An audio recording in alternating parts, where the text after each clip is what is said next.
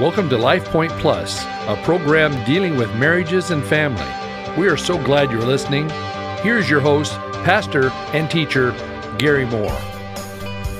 Welcome to Life Point Plus. I'm your host, Gary Moore. We are continuing with our study on communication, and we're using Dr. H. Norman Wright's book, Communication, Key to Your Marriage, as a basis for our discussion. When we closed last week's broadcast, we were looking at some of Dr. Wright's suggestions for encouraging positive interaction with your spouse. So let's continue with these. The next one is frequent laughter. A sense of humor and being able to laugh, joke, and have fun give balance to the serious side of marriage. Some of what you laugh at will be private, and some things will be shared with others. Having a sense of humor means you're able to laugh at yourself, and the two of you can laugh together. Sometimes the best memories are those hilarious incidents that happen even though your partner didn't think it was funny at the time. Another is joy in common. A related positive in marriage is the sense of shared joy. You share your partner's excitement and delight, and you want your partner to be aware of what you're experiencing as well. Joy is a sense of gladness, not necessarily happiness. It's also a command from Scripture. Romans 12:15 tells us to rejoice with those who rejoice. Another is a grateful heart. Another positive is never becoming complacent or taking one another for granted. One of Dr. Wright's friends described it this way: people in long-term marriages tend to take each other for granted. The most common of the takens include, "You will always be here for me. You will always love me. You will always be able to provide for me. You will always be the same. We will always be together." Dr. Wright says that making these assumptions in a marriage is living more in fantasy land than on reality ridge. People who take things for granted are seldom appreciative of the everyday blessings in their lives. After a time, they come to believe life owes them these little gifts. They seldom say thank you for anything. And when you take someone for granted, you demean him or her. You send the unspoken message, "You're not worth much to me." You also rob this person of the gift of human appreciation. And to be loved and appreciated gives all of us a reason to live each day. When that gift is withdrawn or denied over the years, our spirits will wither and die. People may endure this hardship and stay married forever, but they are only serving a sentence. In long-term marriages where one or both spouses are continually taken for granted, a wall of indifference arises between husband and wife. The longer the marriage, the higher the wall and the greater the human isolation. Dr. Wright says the way out of this woodpile is simple but crucial. Start saying and showing appreciation for anything and everything. Be more consciously tuned in to what is going on around you. Become more giving and affirming. Specialize in the many little things that mean a lot. Bring each other flowers. Take long walks in the country. Lie on the floor in front of the fireplace. Prepare breakfast in bed for each other. Hold hands in public. Walk in the rain. Send caring and funny cards to each other in the mail. Buy each other small gifts for no apparent reason. And remember, a 35-year marriage does not guarantee year number 36. Take nothing for granted just because you have it today. And keep in mind that in a healthy marriage, you look out for number 2 rather than number 1. You energize your spouse rather than drain energy from him or her. You eliminate blaming and shaming from the marriage. You are willing to learn from your partner. You end your disagreements with a feeling of resolve. You feel better after a disagreement. Well, the last one Dr. Wright lists is bilingual communication.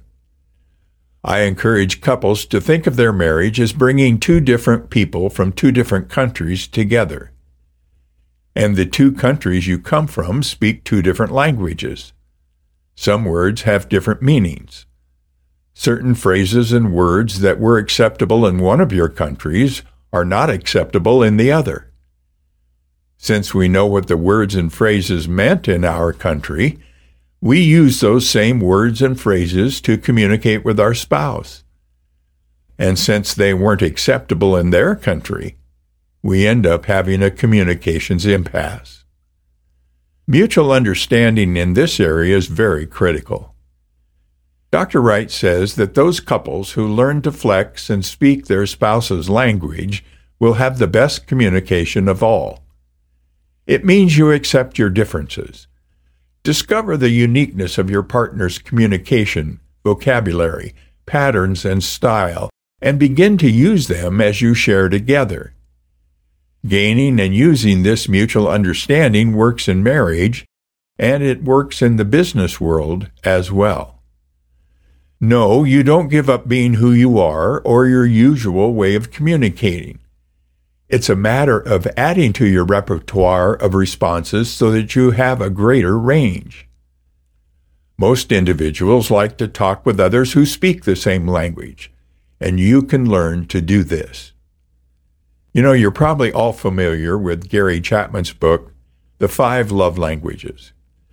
He says that we may think we're meeting our spouse's needs and loving him or her, but we could be missing the mark if we're not speaking their love language. Dr. Chapman has worked with many couples who have said things such as, "I really love my spouse and try to show it the best I can, but she keeps saying I don't show her that I love her, and she doesn't feel loved. What's wrong?" Well, what's wrong is that the person wasn't showing his spouse love in the way she needed to be loved. We have to learn to speak our spouse's love language, not ours. This is a part of mutual understanding. To refresh your memory, here are what Dr. Chapman says are the 5 languages of love. Number 1, words of affirmation. Words which encourage and build up are the mainstay of love for many, and they need these daily. Number 2, quality time. This includes undivided, uninterrupted attention as well as conversation. Number 3, receiving gifts. For some, this is their love language, and this can include actual gifts as well as the gift of self. Number 4, acts of service. Choosing to do things you know your spouse would like you to do without always being asked. Number 5, physical touch. This is a primary love language for many, and without it, they will feel unloved and insecure. Now, if you're not sure what your love language is, you can go to this website, www.5lovelanguages.com. That's all one word, 5lovelanguages.com. And when you get there, click on the Quizzes tab. The quiz is free. Mutual understanding and communication are the links that create a relationship between two people. They help us become who and what we are and what we know. The process of mutual understanding and communication can be clear or unclear. And as we've said before, every person who marries brings his or her own dictionary to the marriage. And unless definitions are clarified, the words we speak to each other cannot be understood. A message shared between you and your spouse can be easily misinterpreted, depending on how it is worded, or simply because it is incorrectly received by your partner. Before giving a definition, remember that when you and your spouse are communicating, there is more than just one message. And according to Dr. Wright, there are actually 6 messages, and this is where the problem lies. First, you have something you want to get across to the other person, and that's what you mean. Perhaps you've thought about it, or you just formulate it as you open your mouth. But it may not come out the way you intended. So the second message is what you actually say. Now let's turn to your spouse. The third message is what your spouse actually hears while filtering and processing the information, which leads to the fourth message, what your spouse thinks he or she hears. Now the possibility of misunderstanding increases. If the communication stopped here, it wouldn't be so complicated. But the fifth message is what your spouse says about what you said. And now it's back in your lap. Because the sixth message is what you think your spouse said about what you said. Discouraging? Rather. But it does illustrate why so often communication is hard work. We want the other person not only to listen, but also to understand what we mean. The old proverb, say what you mean and mean what you say, is a worthy goal, but not an easy one to achieve. It would be so much easier if each of you spoke one another's language. Dr. Wright asks us to consider this definition of communication. It is the process of sharing yourself verbally and non-verbally with another person in such a way that both of you understand and accept what you say. The second part of the definition involves listening on the part of the receiver. Acceptance doesn't mean agreement, but the listener can accept that what you say is the way you see things. Well, our time is gone for today.